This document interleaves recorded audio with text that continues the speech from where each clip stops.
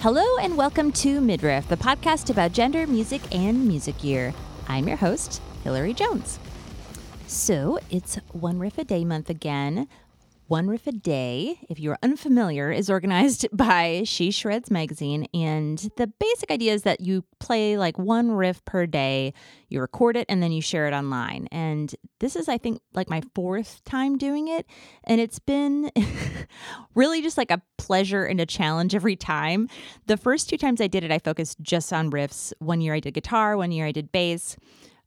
You know, you get to the end, you're just like, do I have any more music? What is music? I cannot, you're like just like grabbing from the depths of your soul to come up with something. Last year, I kind of like shifted a little bit. I focused on trying new recording techniques, which was an interesting kind of shift. And that was really fun. And I feel like I learned a lot from that process. So far this year, it looks like I say it looks because we're in the process, but it looks like I'm doing a different theme sort of each week. And, you know, given my current workload, I may have overshot the time commitment for something more complicated, which is what I'd originally planned to do. I'd wanted to do like one part per day, complete with like guitar, bass, and drums all together. But that took forever. And, you know, I did it for a few days. That was great. That alone was a good learning process. I feel like one day I'm just going to like get it together and record a whole album over the period of a month, but this is not that time. Then the next week I did cover songs thinking it would be less time consuming, yet I'd still learn something new because that seems like partly part of the purpose, right? And I did learn something. I learned a lot, really. But at least, you know, the first, you know, I chilled my expectations a little bit. And then, you know, it was definitely, you know, somewhat less time consuming. I tried to learn like Jolene by Dolly Parton. It was just too much. I can't do finger picking. I was like, I'm going to try these things that are new. It's too much time. I can't do it in an hour. Anyway, I'm going to do, right now I'm doing original bass riffs, and then probably next week I'll do original guitar riffs, and who knows? We'll see what happens.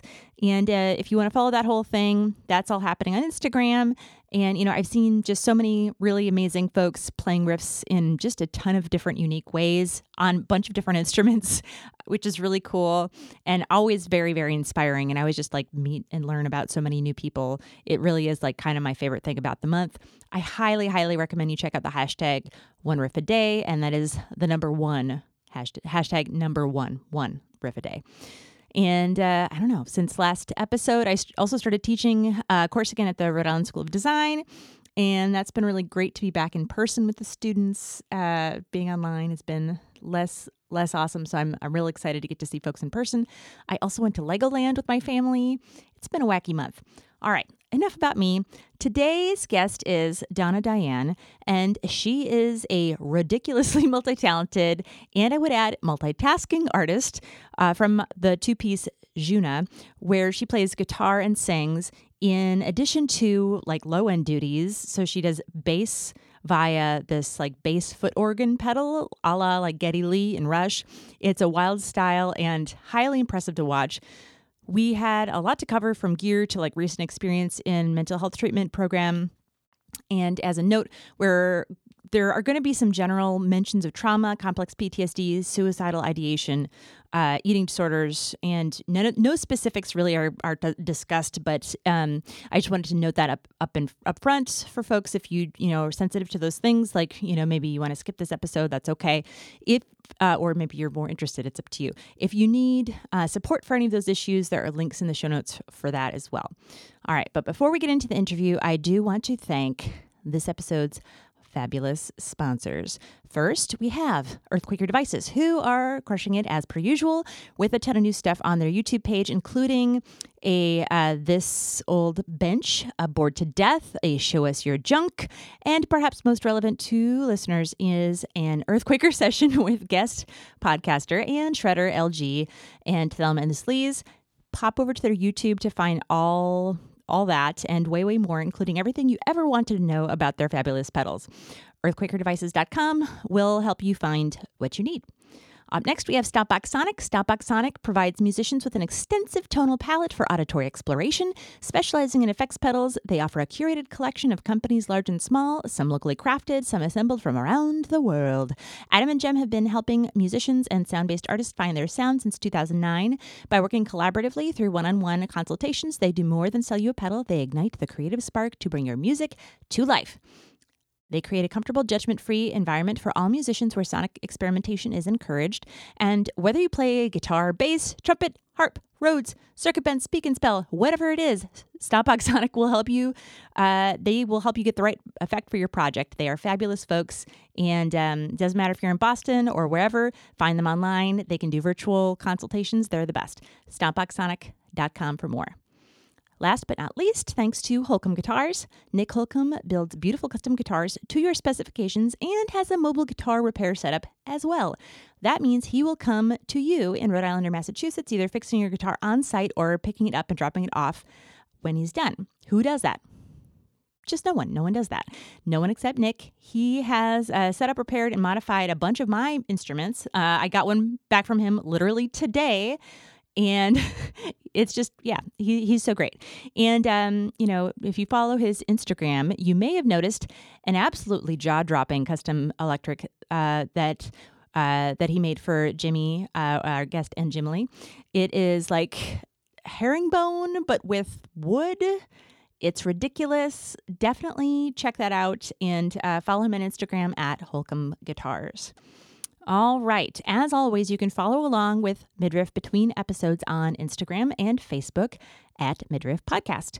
With that, let's get into my interview with Donna.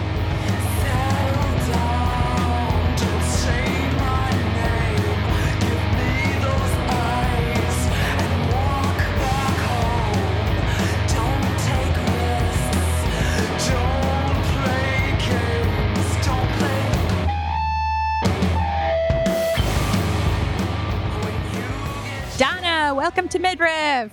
Thanks for having me.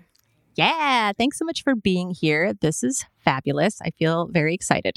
Me too. Yeah. All right, cool. So for folks who somehow might not be familiar with you, can you introduce yourself, your name, your pronouns, a little bit about yourself and your background with music? Sure. My name's Donna Diane, she, her, hers. I am a guitarist, bassist, and vocalist. And the weird thing about me is I do all three of those things at the same time. So totally cash. Yeah. I have a Moog bass pedal board, basically rig that I use. I play with my foot while I'm on stage playing guitar and screaming my little heart out. I really just had a visual of you like holding your foot up and like playing with your foot, like you like as though you had like a contact mic on your foot. Which I do get kind of like flamingo-ish on stage where I'm basically standing on one foot for like 30 minutes. Yes, I can't believe that. That's a wild style in 1,000 ways, which we're going to have plenty of time to talk about because I have a lot of questions, as you might imagine, about that. For your personal musical background, so can you talk a little bit about your musical history? Sure. My very first instrument was piano. I started taking piano lessons when I was very young, which has actually provided a good foundation for playing the bass pedal board, since that is like a 1 octave C to C 12 key thing.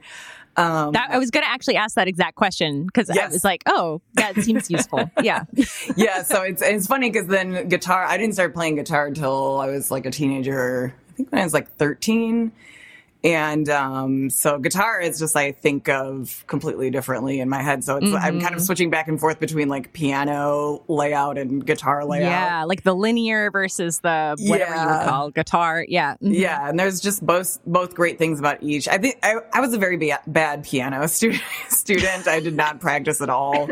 But I did learn a lot. I really liked music theory, which I learned a lot from that, which has really served me well during my lifetime. But yeah, guitar was the one when I started, 10, 11, 12, I started listening to bands and then I was like, this is what I want to do. These are the sounds I want to make. Yeah. And so that I practiced. A little more motivated, perhaps. Yes. Yeah. It was definitely, there was, it wasn't like a going to some old lady's house to practice. It was just alone in my bedroom, like learning out of guitar magazines. Yep. So, it's actually only been in the past 4 years, I'd say, it was about 4 years ago that I started doing the bass pedal board thing while playing guitar at the same time. My last band was kind of like fizzling out, and I wanted a way I could still continue to play my songs without sacrificing the bass and having like the bass as like a separate melodic instrument. Because there's so many different ways as a solo artist you can like bring in bass, but I love when bass kind of takes over the melody of the song. Yeah. And, really does like a counterpoint to what guitar is doing. So that was what really drove me to do it. And then, I performed a couple times solo doing that, and that went well. So then I got a drummer on board, and that's how Djunah started. And, because I didn't want to do like a, kind of like a button pushing project on stage. I'm very much like a live band being live. Yeah. So it kind of was just like this crazy experiment of like, okay, can we get like a full rock trio sound with just two people and like use knowledge of gear to like be able to do that. So it's been really awesome. We released our first album in 2019. This time around, I'm working with a new drummer, and we're going into the studio next month. I can't believe it. Oh my gosh, that's coming right up. Yeah, I know. Damn. So I'm hoping I'm going to have new music for people finally this year, but we shall see. The music industry is very highly unpredictable, so who knows anything anymore? Boy, certainly hard to say.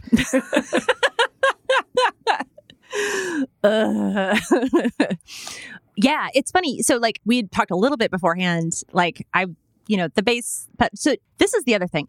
Do you call it a bass pedal board, a bass board, a bass pedal, a bass? What do you call that instrument? There's so many different ways. Because literally a Google search was even hard for me to figure out when I was like investigating that myself. So like I would say like a proper brand name for it would be a Moog Taurus, which is what I'm modeling my setup after. It is not a proper Moog Taurus, but it is like one I've cobbled together using a Moog Minotaur as the kind of like the brains of the synthesizer, and then a separate MIDI controller pedal board. I like calling it, my preferred term is bass organ. Okay, yeah. But that's fair. Yeah, I don't know. You can call it, for people just say bass pedal board. I mean, obviously that crosses over into just like an effects pedal board that a bass player might use. Bass synthesizer, foot controlled bass synthesizer. Have you considered Borgen? Borgen. I'm just throwing it out there. It's like a celebrity hybrid married couple name. Yes. I like foot bass too. I say foot bass a lot. That's good too. Foot bass. Foot bass, leg bass. Yes. Yeah. I actually found like a little foot bass on the side of the road one day, and I was like, yes. Really? And I was so psyched, but I could never figure out how to, like, it had some sort of weird proprietary, like, I don't know, like, input or something. And I could not figure out how to actually attach it to anything. Like I brought it to the local shop here to be like, what do you think? And they're like, I don't know. And depending on how old it was, it might have had just some. It's been around a minute, I think. Yeah. But yeah, anyway. But yeah, I had done like the more traditional, I think, like bi-amp, like I'm going to use an octave pedal and the bass amp and then the guitar, because like I was doing being the person responsible for all of the like melodic sounds kind of, or like the stringed instruments in a band kind of thing. Could never get it together to do the things that you're doing. And so I'm very impressed. I'm very, very impressed. Yeah. But also I feel like to be able to allow yourself to do that like counterpoint stuff, both like to write it that way, but then also to perform it that way, like that is bonkers. Yeah. In the best way. It's funny. I was reading something about multitasking and that saying that like multitasking is a myth. What's actually going on is rapid attention switching or something like that in your brain, which I feel like that is exactly what goes on in my brain. It's like I have to choreograph where my attention goes in the song. Yeah. So I'm like, this part I need to focus on guitar. Then I got to quickly switch over to bass. And then, I mean, the ultimate goal is to save all the attention for the vocals, because that's like the most important part. So as I get better at it, then I can like pull a lot of that attention towards what I'm doing vocally. But yeah, it is almost like this weird, I mean, I literally have to choreograph my foot movements in time with the song to even just like press silent like effects switches ahead of time, anticipating that I'm going to need that foot for the notes and everything. So it's been, it's so awesome, because it's like, for me, I kind of geek out on this, because I'm like, how often as a musician do you get to like develop technique on an instrument? I mean, like a lot of times when you're playing something, it's like, oh, it's all been done before kind of a thing. And this is, it's kind of still like Wild West as far as like people doing this and like different things. And like I'm having to come up with like different gear solutions for it. Even body positioning. I was working with like somebody at my gym to figure out, I'm like, how do you like functionally stand in like a healthy way that allows your diaphragm, like on one foot, allowing your diaphragm to still like maximize stuff like that. So it's like, it's been so much fun. I love that kind of stuff. I'm less like wanting to do what's already been done than just like, I'm going to explore this new thing, and it may fail horribly and not be anything anybody wants to do, but I'm just going to do it just because I find that fascinating. Well, it is fascinating, and it sounds sick. So thank you. Double winner. So you have also like a full rig rundown that Premier Guitar did with you too. So like people want to like really dig in. Yes, see everything. I get into all the specifications about like the pedals that I'm using, like some of the custom pedals that I've had built and everything to make this rig work. Because like the main focus is like something that you can effectively use live on stage under the unpredictable conditions of playing live. Like it's kind of a liability to bring like something so complicated with. So it's like, how do I find the gear that will not fail me? Knock on wood. And, you know, allow me to like still perform, like be dynamic on stage, to still perform to my fullest and everything. So yeah, I mean, I love gear. So that's why that fascinates me. I'm glad you're here. Yes. You know what? So how long did you take piano lessons for? I started when I was like 5 or something. So until I started playing guitar. So what is that? 8 years or so of piano? Okay. Yeah. That's pretty solid. That's like nothing to sneeze at. Yeah. I mean, it's like, I remember some of it, but yeah, I feel like the main takeaways from piano were definitely the music theory. Yeah. Which, you know, I feel like that's kind of what it's for to some degree, for like that early part as well. Like I, as a person who doesn't know how to play piano and doesn't really know music theory and missed that whole thing. Yeah. So yeah, it seems like solid. Yes. Solid foundation. It was, I'm very grateful for having that foundation. It's, I feel like it's served me well. Yeah. Did you have vocal training as well? No, vocals are actually something I just learned to do not too long ago. Well, probably in the past 10 years or so. I was always very shy vocally. Like, I just always thought like I could not sing, you know, just when you're a kid, like even like you sing happy birthday, I'm always like the person that's like really quiet, you know, like, I don't want anyone to hear me. And then, I actually quit playing music for a while, and I came back to it, and I was like, I want to do it again, and I want to write my own music, but I'm going to have to learn to sing finally. So that, I got to say, voice, like, although I love guitar, voice is the most fascinating instrument because it is so intimately intertwined with psychology, you know, what's going on in your body. I mean, there's so much beyond like basic technique that goes into it that I feel like you can use gear for other instruments to solve like most of it, but like voice, there are no shortcuts. You have to develop that in your body is the gear. Yes. And so that's totally why it's always been, been really hard for me, because it's like, for me, I've always wanted a voice that is going to match the power of like the guitar sound I have. And so like really finding that in myself and developing that has been really fascinating for me. It's been frustrating, and there's been like some huge successes for me. So yeah, it's kind of ironic that this, I don't know, at least to me, that it ends up being like the instrument that probably means the most to me. Because you have the least like practice on it, you mean, or at least less? Yeah, it feels like it is more hard won than any other instrument I've learned. Like any other instrument, it's like guitar, you just sit down and you just loop it, you know, like if you want to learn technique, you just practice over and over again. And voice, it's almost like this, like, you know, to me, it's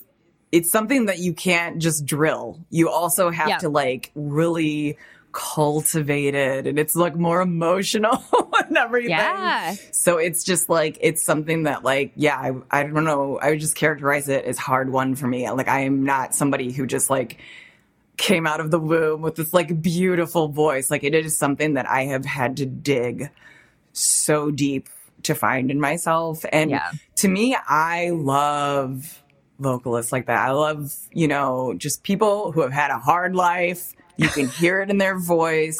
They got shit to tell you, you know, like, I know a lot of people like these like very young, pretty voices. No, I don't want that. Like, I want somebody who's going to like tell me something I don't know. You know? And you can hear that experience in the actual tonality of the voice in many cases. Yeah.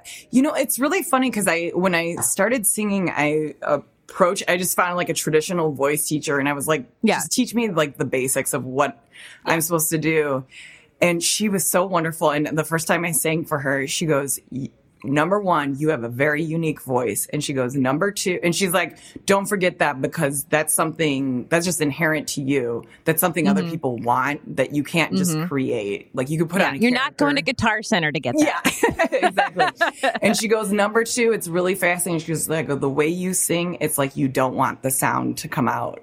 And traditionally, like, that's, for me, vocally, you can, even on the last Djunah record, like, you can really hear me, like, it's like I'm fighting with myself over everything. I'm like, you can really hear me like agonizing over what I'm doing. Yeah. And, you know, I don't think that's something like I fully appreciated until like I like heard it back, and I'm like, once I'm outside of myself kind of trying to view it objectively, it is kind of interesting to me. And, you know, and even during the pandemic, my voice has changed a lot. One of the cool things coming back the first time. So I, as many people during the pandemic, had some mental health issues, resurgence, and I went through 2 months of intensive trauma therapy. And I'd say a couple months after that, we did like our first show back, which was like a live stream. And it was so cool. I had two friends independently with each other text me, and they go, dude, your voice. And I was like, whoa, like I didn't know anybody else could hear the change, but like literally doing all this work in therapy really affected it helped me to stop like fighting with my voice so much. So much.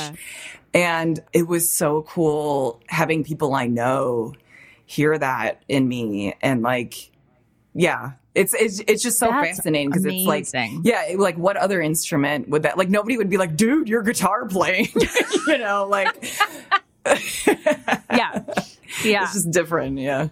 Right. No, that's fascinating. And in the way that like it is gear and you have to maintain it. Yes. And like your body, and there's that connection between like everything that's happening.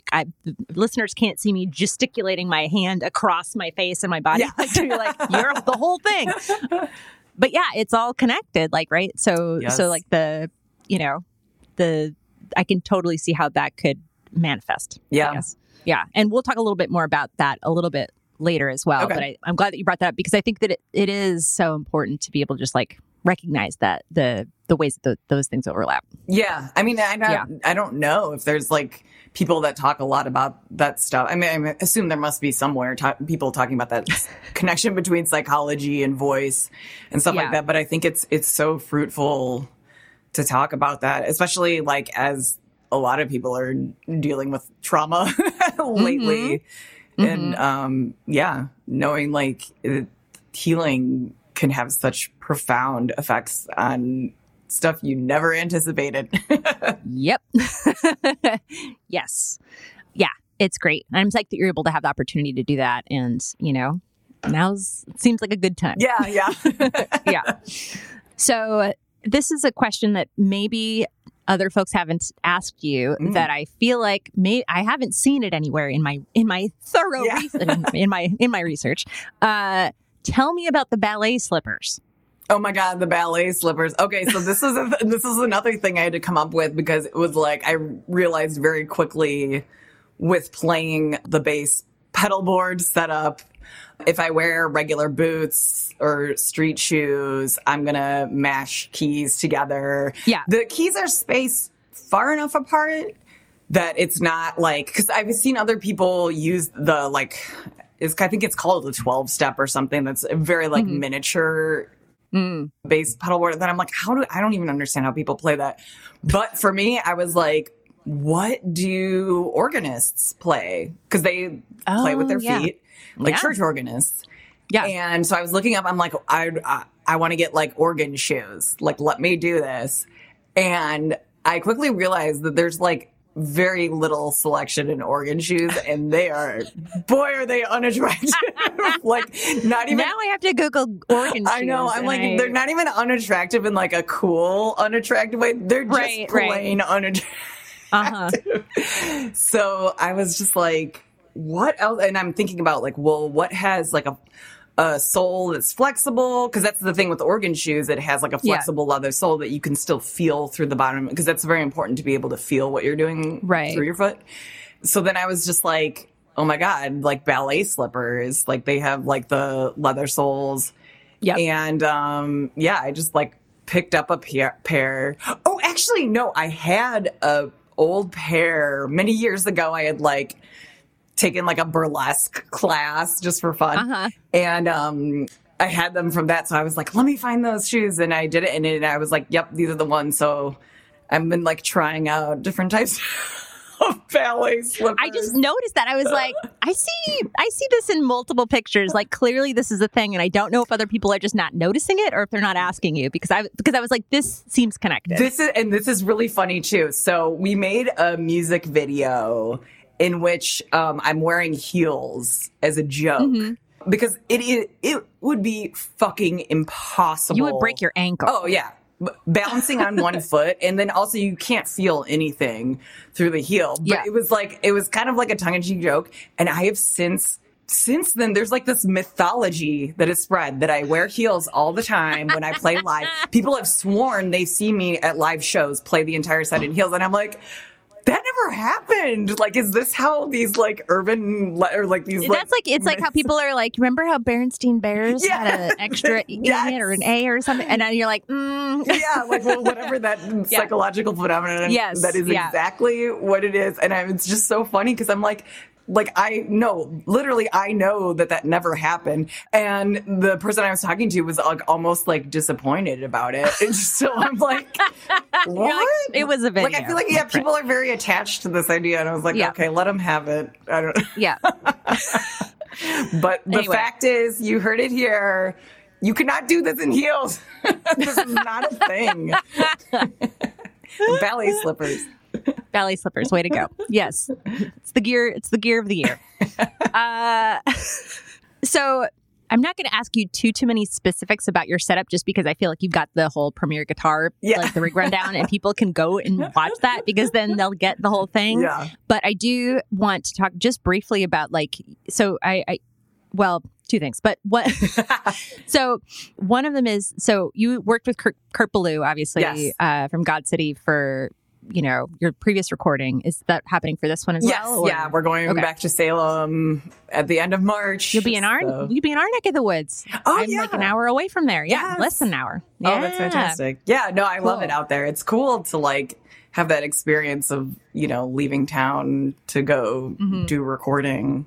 Yeah, Kurt's an amazing guy and like really like has given me like a lot of support with music. So it's cool to have that connection somewhere else besides where you are. I don't know. Yeah. Yeah, totally. And when I saw the original, like when I was introduced to you originally, I saw that you're playing the God City guitar, which is like also a very specific thing. And it's very cool. So I feel like if you go to your Instagram, you can see the guitar. It's cool. I'm not going to go into too much detail, but it is pretty cool. All right. So you had a short series also that you were doing on YouTube. Yeah. Called Can I Touch Your Gear? Yes. Just because you like to talk about gear, because obviously that's why we're here. Yes. It's very cool, and I think that people should check it out. What was the inspiration for that? I know it had to get cut short, but I appreciate that it's there. But tell me about why you decided to do it. I get these like weird ideas in my head that just like won't go away.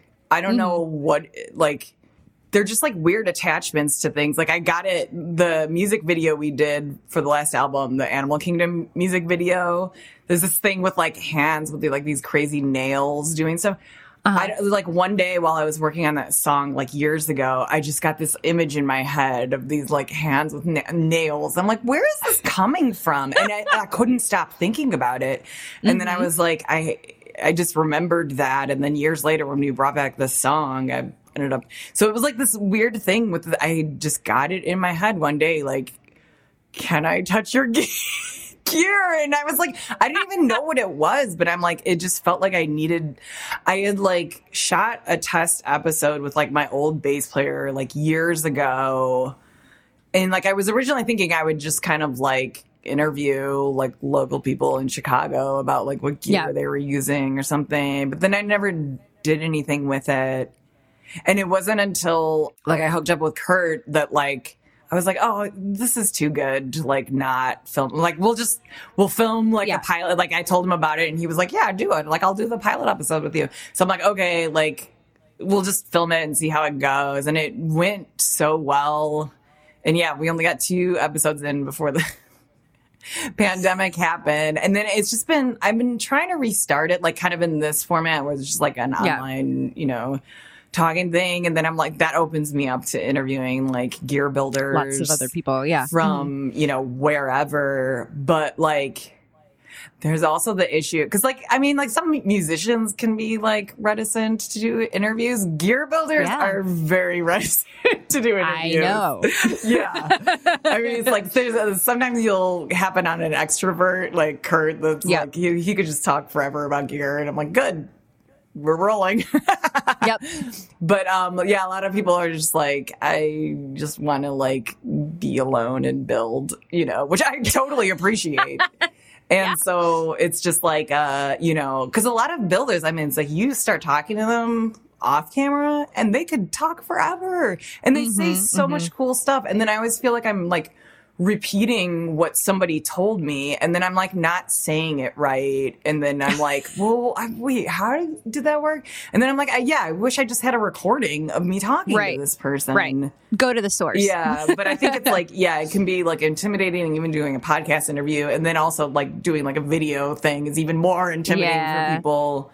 Yeah. So I got to find like a way that, coincides because it was really funny. It just was like, I'm just going to do this little thing. Like I'm so used to with music, like, I put something out there and it takes like so much effort to get anyone to listen to it or watch it or something. And this was the first time I put something out and people were like, yep, subscribe.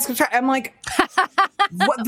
Like, it was like a thing where it's like, I need some space because I don't even know what I'm doing, like and it was like, with the gear community, like people are overwhelmingly nice, but there are like gear bros that come, actually, blah, blah, blah, like whatever. And it's just like, dude, like, give me some fucking space. You know, like, it's like, oh, it sounds like your drum overheads, like, are out of phase or like whatever. I'm like, I recorded like some stupid theme song in like 2 seconds, you know? It's just like, I just, you know, but that's my... Can I touch your drum overhead and smash you over the head with it? But in a way, that is my issue, because it's like I'm just like resisting how things work now, which is like you just kind of figure it out publicly in progress. People just tell you exactly what they think of you, and then you just take that as constructive feedback and keep going. I'm definitely a lot more prickly about that kind of stuff. I'm like, get the fuck out of here. Like, leave me alone. I don't need this. Yeah. Like, I just want to have fun. Like, I just want to, you know, like, this isn't like a serious thing. Like, this one guy was giving me this, like, your integrity or like whatever. I'm just like, people who post stuff on YouTube, anybody can post anything on YouTube. Just because you have like a gear series on YouTube does not an expert make you, you know, like, come on. Wait, hold on a second. Yeah, I know this is going to shock everyone. But yeah, maybe I'm old school in that way, but like, it was incredible to me when people are like, well, you're here acting like an authority. I'm like, I'm just some person that was like, hey, let's interview, like, show me what you got, kind of a thing. Like, I don't, yeah, it's kind of wild, like, how people can react. So, you know. Yeah, YouTube is a wild situation. Yeah, it's all, I feel like I haven't done YouTube specifically because I'm just like, I can't deal with YouTube. It's like people are so much more aggressive on YouTube than anywhere else, it seems. Yes. And so I was just like, I'm going to just stay on Instagram forever. Yeah. I might actually go to YouTube at some point. But also, like, it is true. It's like getting people are very nervous to be interviewed. Yeah. Especially with video. And so, like, I don't, you know, you're going to end up losing some folks that way too. And it's, I don't know. I guess it could go either way. But yeah. But gear especially, it's like, it's so beautiful. Like, I want, you know, you want to see it. You want to like have close-ups of like, felt like I came up with this like camera angle where it's like, you know, down, like you can see everybody like adjusting the gear, like the different settings and everything. It's like, that's the joy of gear, is like really like ogling like all the like cool shit that people have built. All the little knobbers. Yeah. I don't know. And that's the thing, that's like doing like a, you know, online interview would still be cool, but it's like, yeah, it's like you can't beat like being in person and like being able to like literally touch the gear, you know, like it's kind of anachronistic or something. Well, yeah. Anyway, I was excited that you did it and that you're psyched about it. Yeah. So yeah, it was definitely a fun learning experience. So hopefully I can bring it back, and because I get comments all the time, people are like, "What the fuck? Like, why are you making more episodes?" And I'm just like, I got shit to do. You got other things to do. It takes a lot of time. Writing records, that's important too. Yes. Being a musician. So yeah.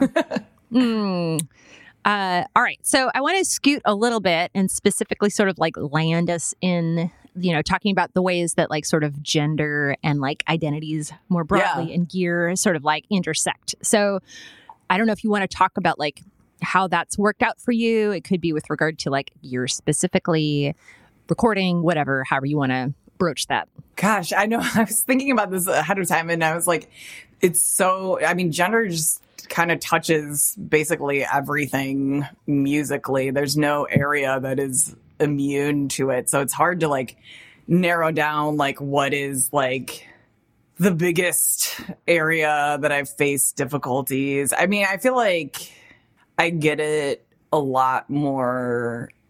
My gender is pointed out to me mostly when I play live. I'd say I hear it the most, especially when I'm not playing in, like, if you're playing like in a major city, like I'm from Chicago, so, you know, I think it's pretty known, like, etiquette wise, like what to say or not say. Although, you know, there's still plenty of people in Chicago that could use some help with that.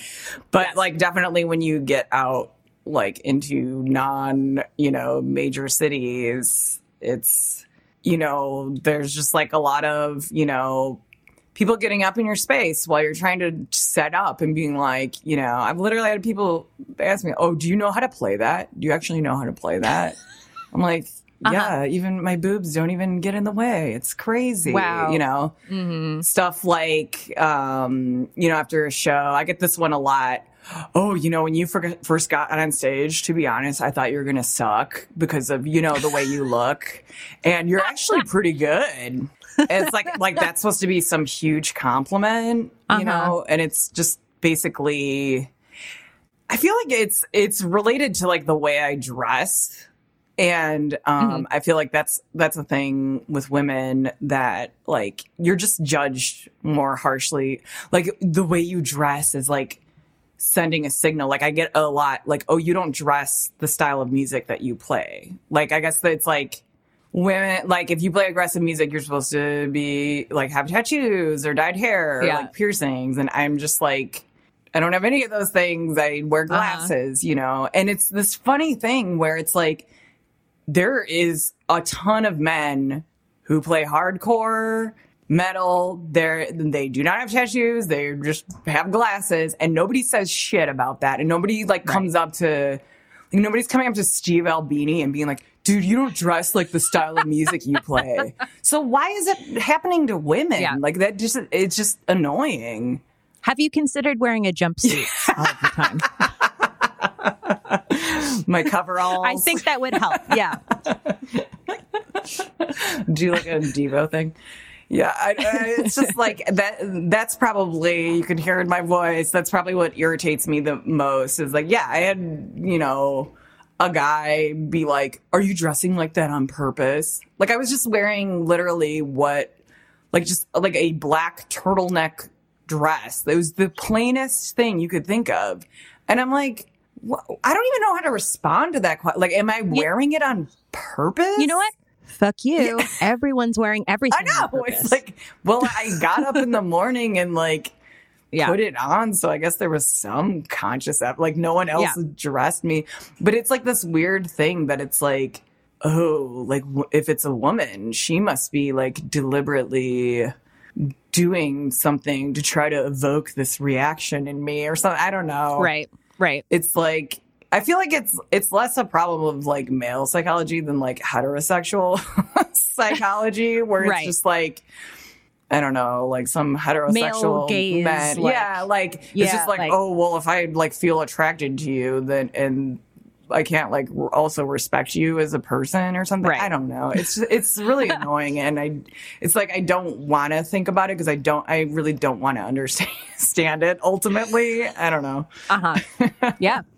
Yeah. That's a bummer, but also not uncommon, unfortunately. Yeah. This is not a novel experience, but like it was funny because I had some hope, and not that things haven't changed, but I think I had some hope that like coming back after the pandemic that we are still in, that is not over yet, but like for show back, that things might be different. And it was just like it all came back to me. I mean, not to say that there weren't great people at the show, but it was like one of those, it's outside of the city. You know, one guy came up to me. My drummer had actually had his car broke down on the expressway on the way to the gig, so he missed it. I had to go on solo, which I didn't have a solo set prepared. I used to, just from like the old days when like my band was like ending, and I didn't. I just had to do it on the fly and just kind of like make it up as I went along. So I performed solo,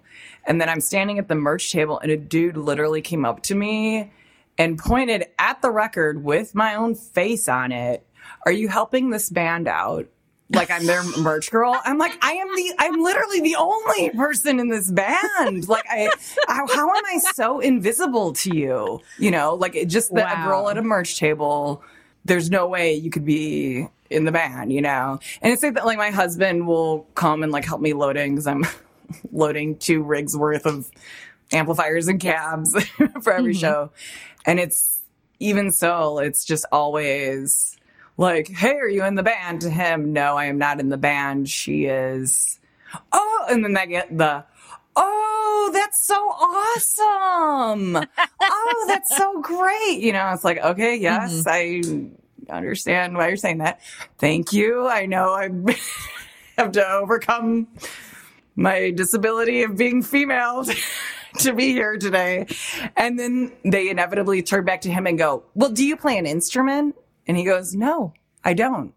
And I think that's like another thing that like women deal with a lot. Oh, yeah. Like, especially if like you have good gear. The first thing people think is like, who's she dating? Who's her boyfriend that told her about that gear? Like who's, or is that? Yeah, gear? Exactly. Oh, he must be in like a really big band. She must be dating a guy from like an even bigger band. And it's just like, why? Like you know what I did? I did the same thing everybody does, which is I read magazines and went online and learned about gear and was talked to people and like had buddies that had like different amplifiers that I had to try out and find what I like. Like it's such an archaic backwards mentality that like I'm still getting when I play. Yeah. Well, so this is getting exactly into a question I had coming up too, which was like moving gear. Yeah. Like, I feel like it's weird that actually hasn't come up on the podcast that much. I'm kind of surprised. Really? Oh my God. Yeah. I had, cause I think about it all the time. No, I had, one guy, our record release show, when we released our record, we played in Madison and, I was loading out my gear and I heard a guy on the street go, look at that guy making his girlfriend load his gear for him. Yeah. 2019, Wisconsin, evolved. Wow. I mean, it's just like, it's just fucking annoying where it's like, why? Like, why is that that doesn't even make any sense. Like, why would I be loading my boyfriend's gear? Like, it's stupid. Yeah. Yeah. Yeah. I think it's partly because I saw that you had those Emperor cabs and I was like, I had an Emperor cab at one point and I was like, this is $1 trillion. Yeah. It's beautiful, but also this is a piece of wood. This is like, it is solid. Yeah, I have a 215 like big Emperor that I'll occasionally bring out like locally.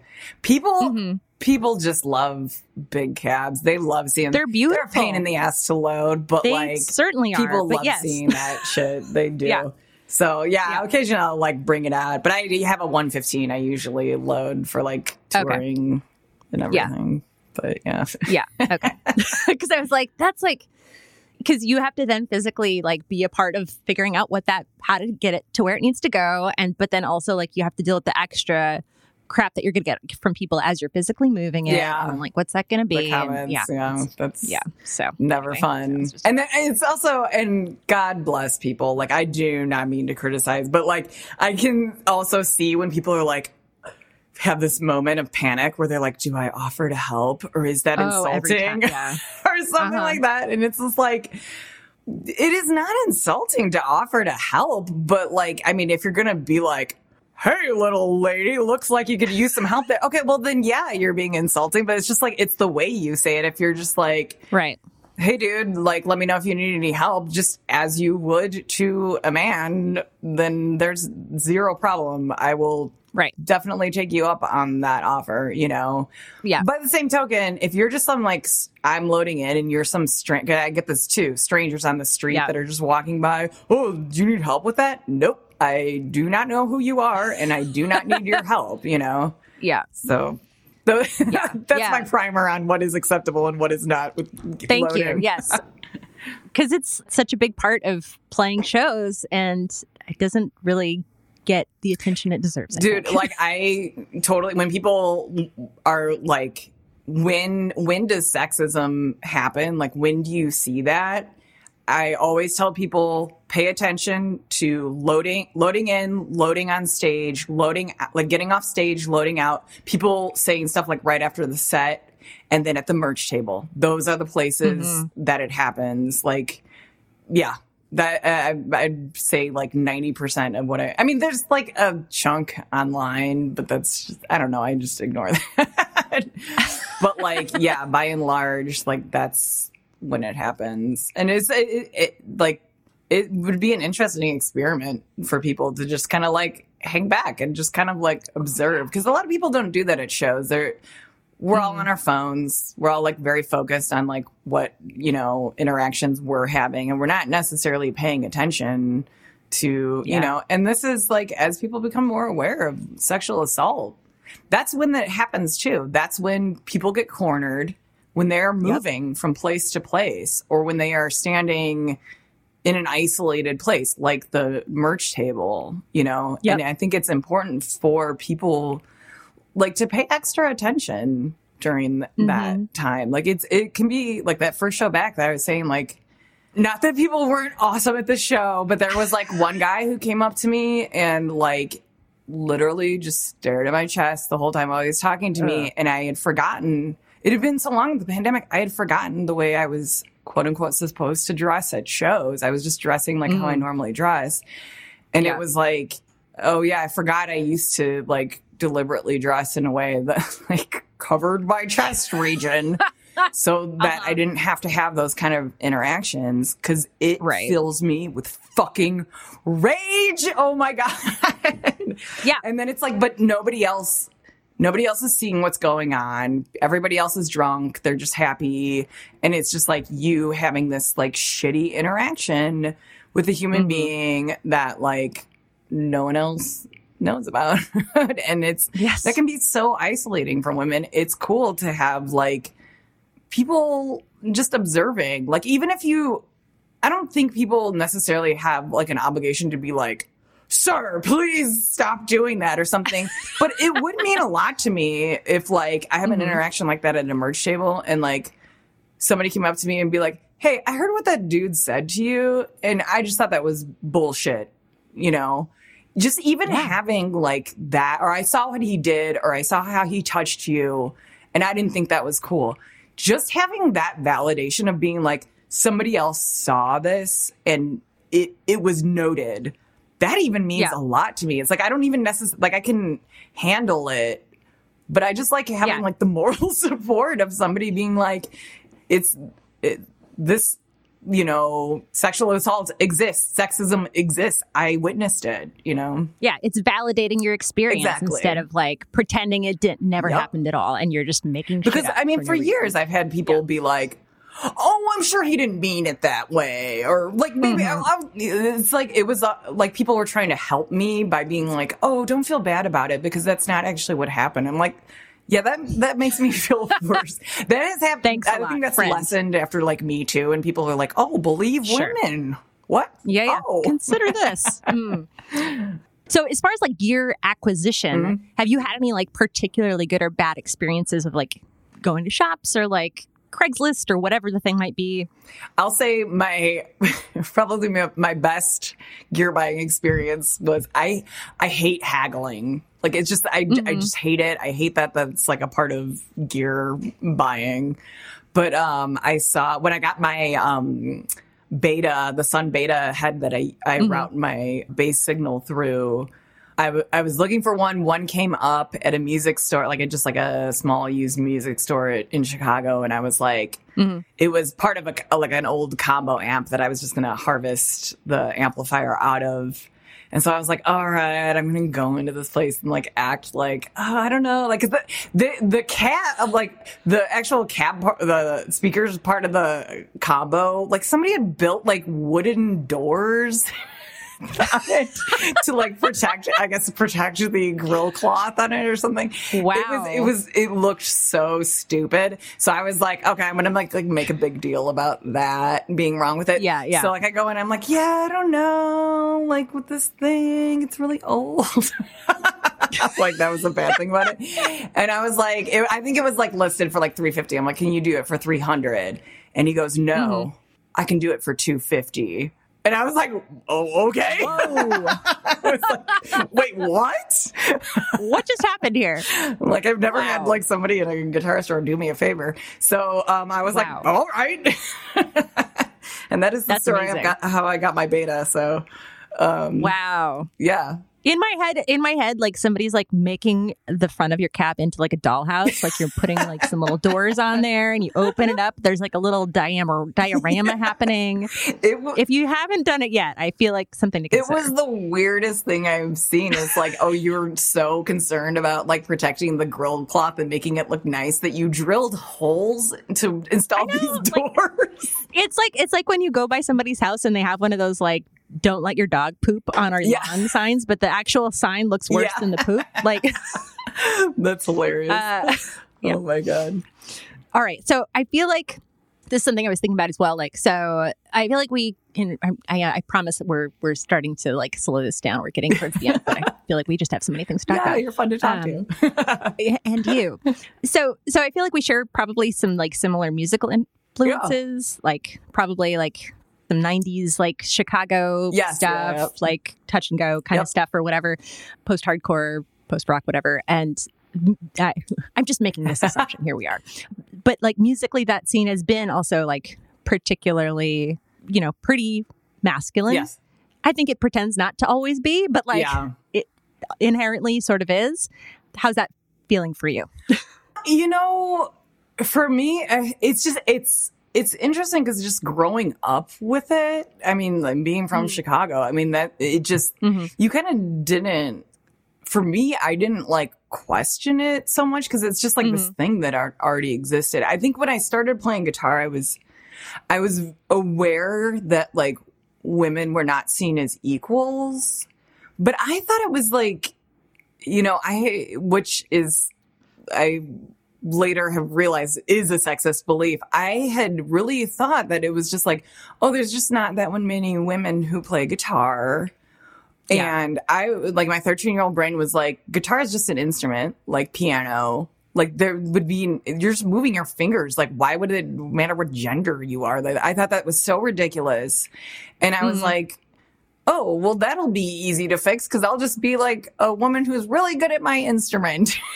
And then, like, men will know that we're not inferior. It's like, wow, that was nice. But, you know, it's funny because it's like, I think that belief still exists in many people that it's just like, oh, well, there will be gender equality in music when women are just as good as men.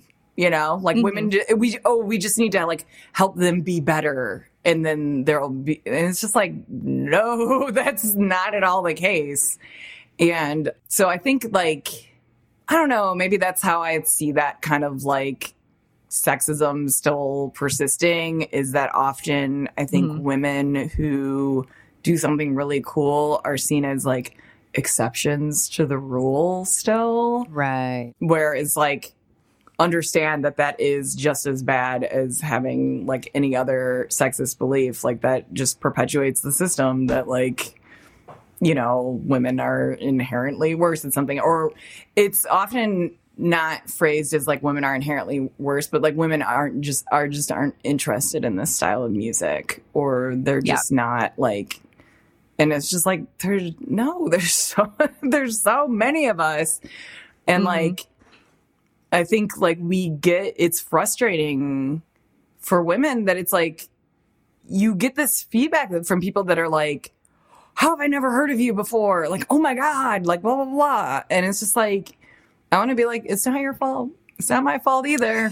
There's a whole industry that doesn't want to represent people like us. And I think people they think the reverse is true. They think record labels and like people in the industry, the bookers, that they are, like women who play heavy music are these unicorns. And like, boy, they roll out the red carpet for you. Oh my God. I have played in so many fucking empty rooms in my life. Like that is just so, like people think like, oh, people are showing up to your shows just because you're a woman. No one is showing up to anything because you're a woman. Like people are like actively not showing up to things because you're a woman. It's like those I feel like it's like those reverse sexist beliefs that are just as bad as like at holding people back than, you know, just outright like misogyny. Yeah. It's like almost like a little more subtle to some degree. Yeah, because it's like this thing that's like, oh, well, you're obviously equal because the people must be extra nice to you because you're a woman. What? No, not at all. Right. Like I wish people were, you know, like I wish more people were making an effort to specifically represent women. I see it in bits and pieces, but I think a lot of people are still very resistant to doing that because it's like, I'll have people tell me specifically, I just want you to, like, I like you because you're good, not because of your gender, because you're good. And I'm like, well, thank you. But like, also that's not wrong to support women because they're women. Like that's not a bad thing, or that's not like an insult to me. Like, to me, I think it's like, if you see a woman doing something that you're just like, oh, I love it. It's like, then love it, but then also maybe make like a special effort because she's also a woman to support her. Yeah. I don't know.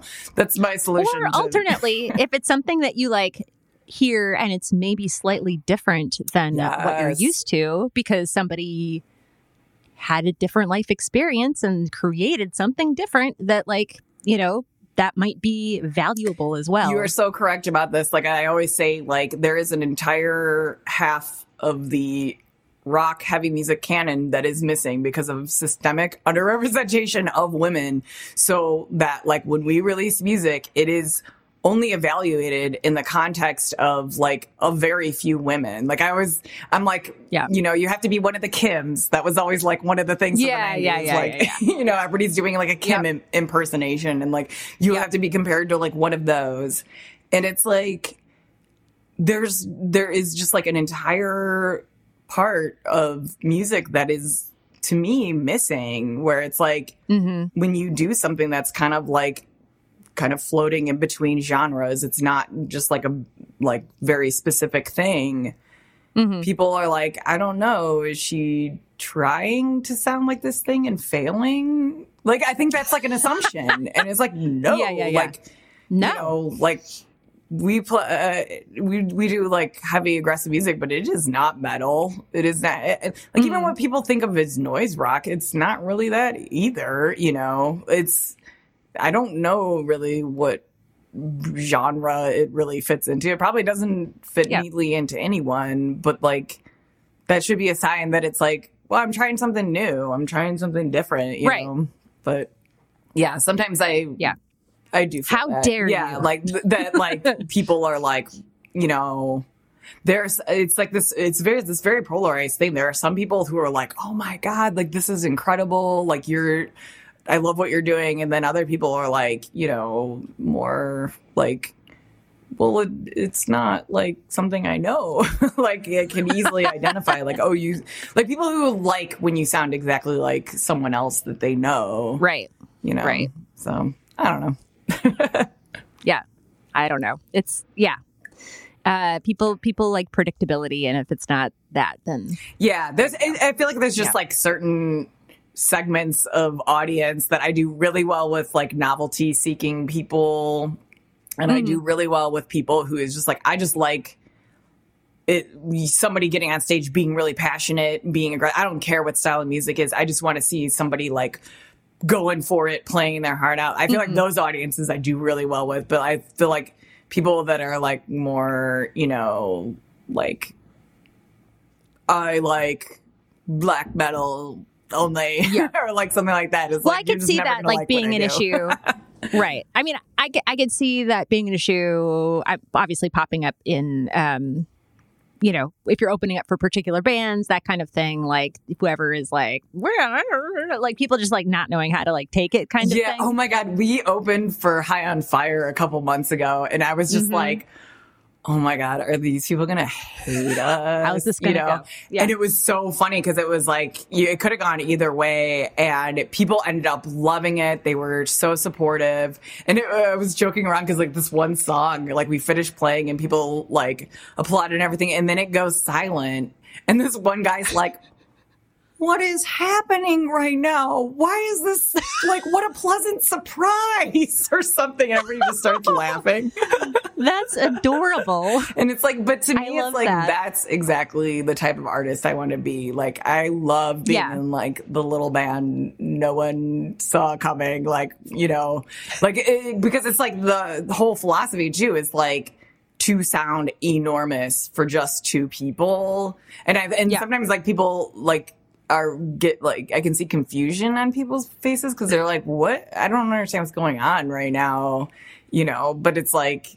Do you have people like they're like looking to see if there's like a secret guitar or like secret bass player like behind the curtain? There's something so amusing that happens at Djunah shows where like people will like look kind of confused, and they'll kind of like walk up to the stage, and then they'll see what I'm doing with my feet, and then like this surprise comes over and they're like, you can see on their face that it's like, oh, and then they walk back to like where their friends are and then they like start whispering to them. Mm-hmm. And I just love that kind of stuff because that's exactly how I would be as an audience member. I'd be like, oh, fucking shit. Like, I can't believe they're doing that. Yes.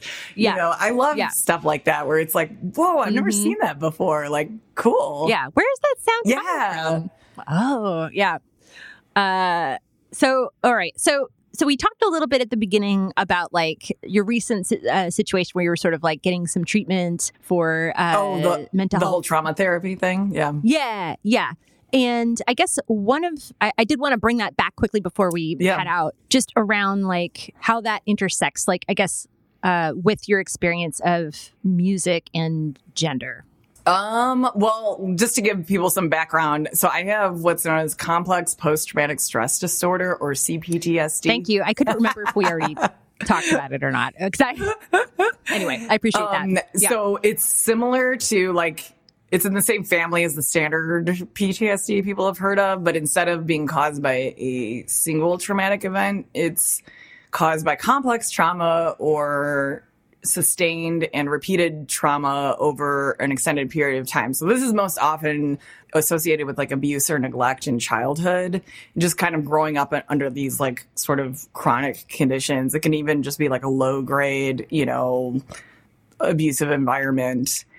So basically it's a disorder I've struggled with for like over 20 years, but I never knew what it really was until this past year, like when the pandemic started. All of a sudden my symptoms started coming back. Cause I like, this is common in CPTSD, is like, you'll go through what are kind of called like regulated phases, because it's primarily an emotional regulation disorder. Like you just get like buried in like feeling and what, like you'll just feel it to like the nth degree of very extreme feelings. And so you'll go through periods where you're like very regulated and doing okay. And then all of a sudden everything crumbles. There's like a lot of like suicidal ideation involved in it. So I had quit playing music for a long time because of going through those. And then I went through another one and I actually came back to playing music as like a way of kind of like healing. And then and it worked. Like playing music actually really helped. Yeah. But then when the pandemic happened, it was like all the stuff started coming back. And I was just like, I was devastated because I'm like, I've worked so hard just kind of like managing this thing I didn't really understand on my own. And then when I went into trauma therapy, that was when they really explained the disorder to me in a way I could understand and be like, yes, this is me. Like I met other people with the same disorder. I'm like, these are my people. Like, yes. Because sometimes in therapy, like it's just you and a therapist. So it's like, you're like, I guess I'm just weird, or like I have weird problems that no one else has. And I went through like a group, like 2-month intensive trauma therapy thing where I really understood like my disorder, where I fit in with everybody. And it, I'm trying to think of like how any intersection with like gender and music, I would just be like, it kind of changed. This was also part of like changing the way like I write music and kind of the purpose behind it. Cause like some of the effects of having a trauma disorder is just like your self-confidence is just in the toilet. Like you just like are, especially for like being a musician, like getting on stage and like talking publicly to people, like, I mean, like having no confidence, self-confidence, and like doing that, it doesn't make any sense. Like, it's just like, it just really felt like things fell apart for me. And like, for me, it's just been kind of like regrouping and finding like a new purpose in doing this. Well, here's the intersection that I'm thinking of. I think women in music, just like being socialized in a certain way, you're not supposed to like do things for yourself. You have to do things for the community. You have to do things for other people. You have to like other things are your focus, not yourself. That's being selfish if you do that.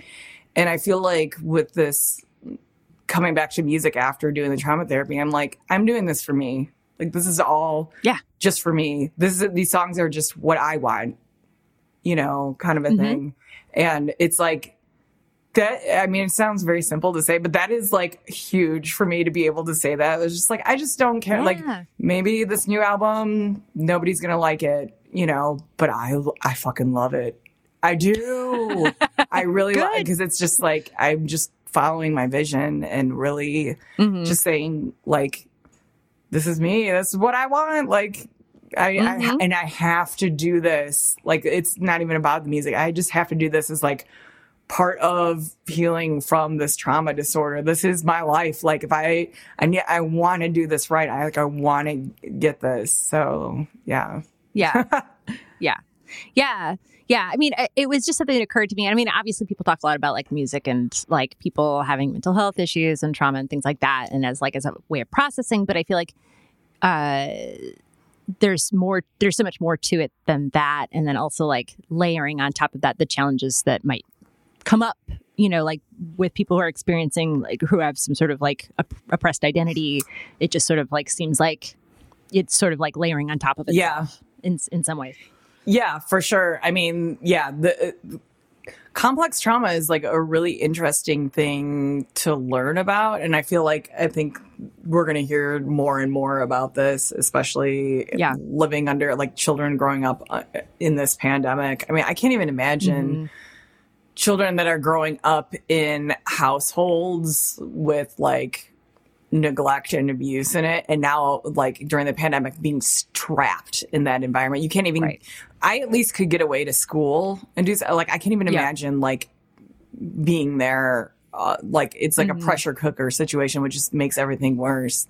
So, you know, and I think like we are seeing like some symptoms of complex trauma can be eating disorders. That's a very common thing. And now I'm hearing all this stuff about how like eating disorders among children are skyrocketing. I mean, children, like, I'm going to cry even thinking about it. Oh, I know. It's awful. Like hearing what girls are going through, like on Instagram, social media, making it even worse. Yep. And that's why, like, I feel like a special need to like really be like, talk about this, because I want people to know that, like, these aren't just like, oh, that's weird, but eating disorders are going on. Like, we need to like talk about like what, like, not just like a pop culture sense of like, oh, trauma, you know, but that has a real definition, that is a real concept that is applied in psychology. Yeah. And when people like throw around triggered, like, oh my God, or like, use like gaslighting the wrong way. Yeah. It's just like, it's like, no, for people with trauma disorders, like those terms have real meanings and they are important. And I don't want to sound like hyperbolic about it, but it is something that I feel like it is important that for people with trauma disorders, like if you have the ability to talk about it and you are at a point in your recovery that you feel like you can, it is good to do that, because it is important, I think, to like not just have people's education be like a Twitter post or like a meme that they saw about trauma. Like, it was a very sustained learning experience going into trauma. Like the first week, this is common too, the first week of the program, I was like, I do not have a trauma disorder. Like, this is absurd, you know, because your brain doesn't want to admit it, you know? And so like that can be another component to it, is like a lot of people, the refrain of, it wasn't that bad. It wasn't that bad. People say that all the time. Oh yeah, I had a shitty childhood, but it wasn't that bad. Well, let me tell you what, you go in trauma therapy. Boy, some memories come up that like get buried. That's just how the human mind works. And that's a hard thing for anybody to go through. But I think it's important to talk about it, because it's made me so much stronger as a person, more effective as a person, more effective as a musician. So this isn't just like a touchy-feely type thing. There is a logical argument for taking disorders like these seriously and talking about them. Yeah. And just put like, and it, you know, you're able to see the strengths that have like you've been able to adapt to, which like in some cases might not be strengths, but like in some cases really can be. Yeah. Which you not to say that like that in any way that like this is, like, oh, good thing this happened. But like, but for you to be able to like, to see that to some degree, like the ways that you're, yeah. You've been able to adapt. It's interesting because it's like I'm older, so I've been dealing with this so long. I told him I will do literally anything to fix it. I will. There's no amount of work I am afraid of. There is no amount of like weird psychological depths I will not go to. I will fix this. Like I will do it. Yeah. And it's interesting seeing like some of the younger people. Like I remember being like that at that age where it's like, yeah, I don't want to like take this too seriously. Like maybe I can fix it some other way. And it's like the only way out is through like that's what I found. Lived too long. I'm just like this. You can try to avoid it every way you can think of, but it's gonna kind of catch up with you eventually. If you have the symptoms and you are diagnosed with a disorder, it's real. Like you need to accept it and you need to do the work. Yeah. And I think it's hard because it is like I think people have people go in for therapy and they're dealing with it like a little bit at a time. Yep. And it almost, I think for some folks that just is like, it almost like draws it out. So I can imagine like being like, just getting in there for 2 weeks, like we're going to do it. Yeah. And not that you're like done. No. Or whatever, oh no. But like I'm using air quotes, but like, to be able to like kind of sit in it for a little bit and like have some more intensive tools and things like that. Yeah. I'm like, after useful. I came out of the program, I'm noticing now kind of like the phases that I go through where like I'll go through like a couple months that are really good. Things are clicking. And then all of a sudden it starts feeling like everything's falling apart again. And I have to use what I've learned to not freak out and just be like, this is what happens. This is part of the disorder. Yep. This is something I'm living with. There's nothing wrong with it. And then I have to wait till then all of a sudden things like come back together again. And just like, you just kind of have to know that like, there is always, because that's a common thing with having a trauma disorder is like when your sympathetic nervous system is your fight or flight is going on and like you are not aware that there is like a future in the distance, you have to like get yourself out of that mindset in order to like remember, oh yeah, like a month from now, I'm not going to feel this way at all. That can be like one of the hardest things for somebody with CPTSD to learn because your brain is telling you, no, I know. Yeah. Like I know everything. I know exactly what's going to happen. I know that's having a trauma disorder. Yeah. Yeah. No, I appreciate you taking the time to talk about it just because I feel like we talk about mental health here and there and like it does come up, but it's like, and I'm a huge proponent of therapy. Obviously, I know it doesn't work for everybody and it works differently for everybody, but like, I appreciate you taking the time to talk about it. Oh yeah, no problem at all. And I will say like, I had felt so failed by the medical community for like pretty much all my life. The last thing I wanted to do was to go back to therapy, especially in like a medicalized setting. And it ended up being like one of the best decisions I've ever made. So I will throw that out there. Yes. Yeah. And I mean, totally 100%. And different things work for different people. Yes. Different people work for different people. And it's great. It's great. But, and I also recommend that people who haven't experienced some sort of traumatic event or mental health issue or don't think that they have, get support. Everybody can benefit from, looking in at their own experiences. Absolutely. Yeah. And obviously what we've gone through collectively during the pandemic makes it crucial for everybody. A lot of for trauma disorders, it's literally what everyone's been experiencing in the pandemic. Like the changes everyone has noticed in themselves, just like on steroids. Like that's what a trauma disorder is. Yeah. Totally. Yeah. So, all right. So we're gonna start closing in here a little bit more. So if you were speaking to folks in the industry and they like reached out to you, could be like people who like do gear, it could be other bands, venue owners, whatever, and they were asking you specifically for recommendations about how to like make positive change to make it like a better space for folks, like what would you tell them? You know, one of the things that's top of mind to me that occurs in other industries that I don't always see it in music is mentorship. That is, it's just common knowledge in every industry. Like if you want to move up, there's often, you know, a person higher up that like you build a rapport with. They kind of take you under their wing, give you advice, give you support. Like, hey, yeah, if you ever need anything, have a question, reach out to me, you know, like share knowledge, share resources. And I feel like that's just something missing in the industry that people don't think about. It's like, it's not enough to just be like, oh, well, we need to add a woman to the show or something. Like making sustainable, like, you know, oh, if you're Pitchfork and you're like, we're going to have all women this year. Well, congratulations. Is that a sustainable, like, you know, support for women? Like, I feel like the music industry is like very, you know, concerned with like big flashy displays of like, whoa, we support women, you know, and then there's like a one and done thing where it's like, well, even though it was a grand gesture, it didn't actually change anything. It's like, just like, you know, throwing money at a problem and then not like following up with it.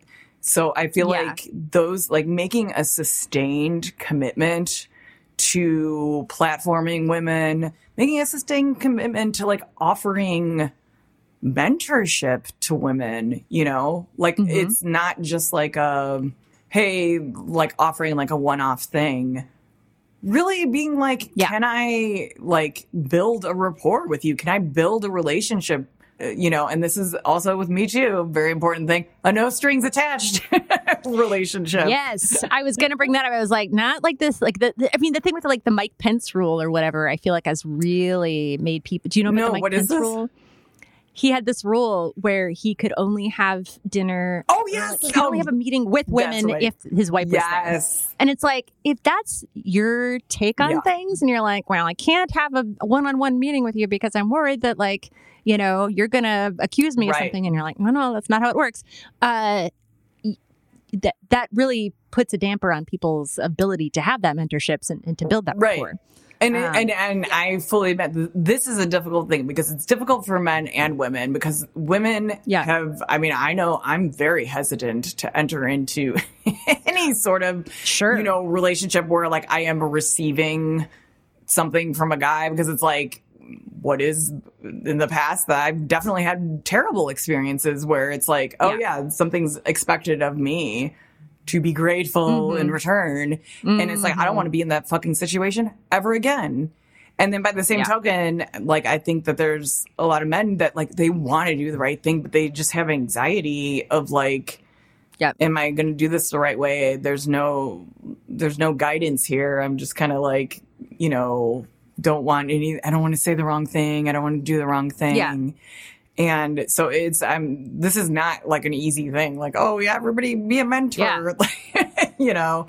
Right. Well, and this is the whole thing where it's like the dynamics of things are so weird where it's like, if everybody could just like, if we could dial it down so that there isn't this like weird sexual, you know, expectation that people could just interact with people like people instead of interacting with people like, you know, some sort of sexual goal or whatever, or expectation, then it would decrease the problems. Yeah, definitely. And I think it's for women, like my own experience, it's like as I've gotten older, I'm like a lot wiser, so I can see some of like the, you know, red flags signs where it doesn't feel as difficult now as it did when I was younger. Yeah. I mean, like I feel I don't even know what it's like to be 17, 18, 19 years old nowadays. Like I feel for young women so much because it's like, I remember how clueless I felt then where I'm like, I don't know, this feels wrong. Like, is it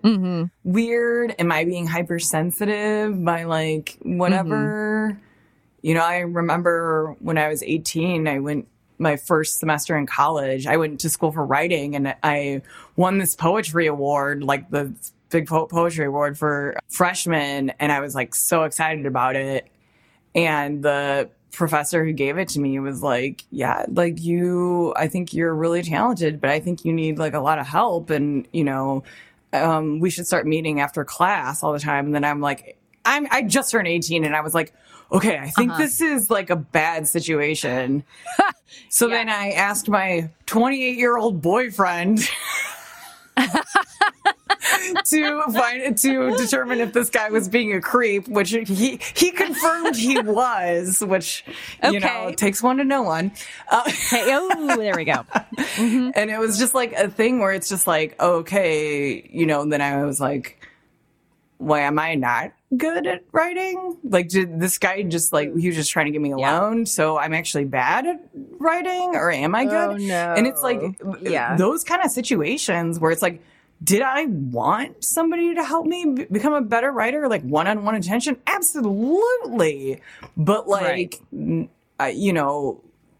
ends up being like a thing that really can negatively affect your self-confidence. So I worry about, people that age nowadays, like, it's hard. It takes like you have to make a lot of mistakes, get in a lot of awkward situations before you figure it out. And it sucks that there's, maybe things have improved somewhat, but I don't know.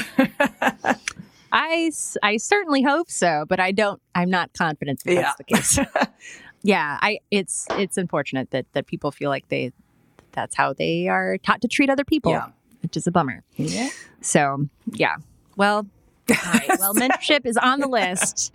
If you can do it right, get it together. Yes. Yeah. I mean, like an actual professional mentorship arrangement. And there are like professional standards in other industries for mentorship. Like they have, things like that. And it would be great for people to talk about like informal mentorships that they've had and what has worked in those, for men to share knowledge with you. Like, I think men need to start talking about this and be like, here's how I work with women, like, here's why it's no big deal. Like the guys who can, because there are plenty of men who can do this seamlessly and have no problem. Right. It would be fantastic for them to share their experiences and talk about it, so that the non-creepo men out there will be like, oh, okay, it's actually not that hard, Yeah.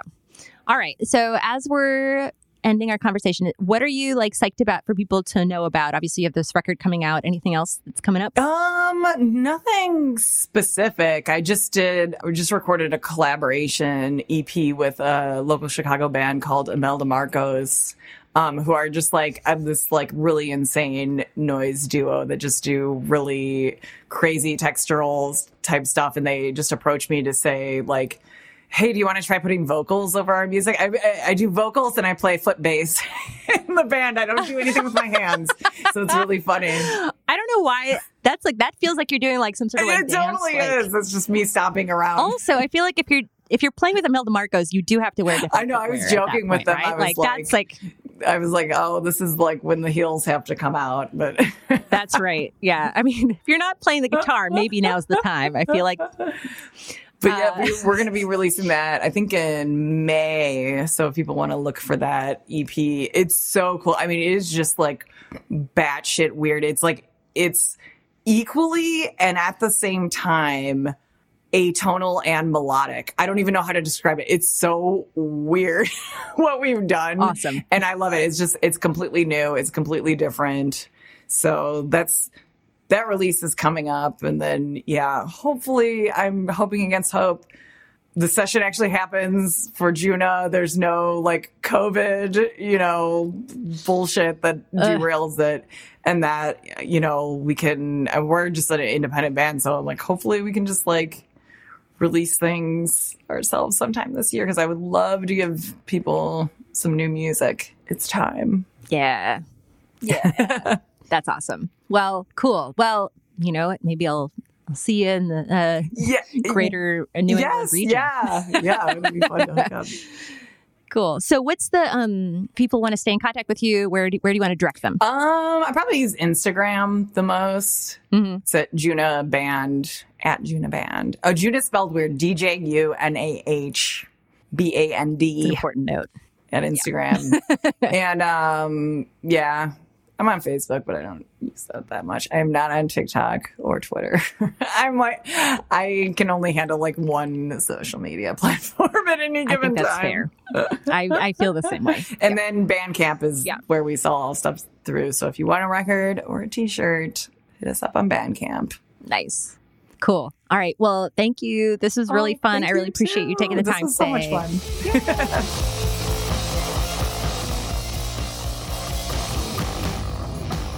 I really, really enjoyed my conversation with Donna. I hope you did too.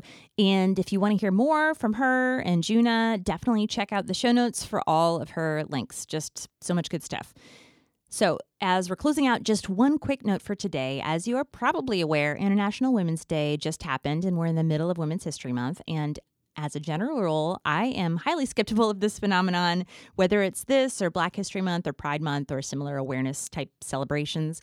And, of course, I think we should celebrate, raise awareness for specific issues. But what ends up happening is that people put all of their representational energy into 1 month rather than real representation, which should be happening all year round.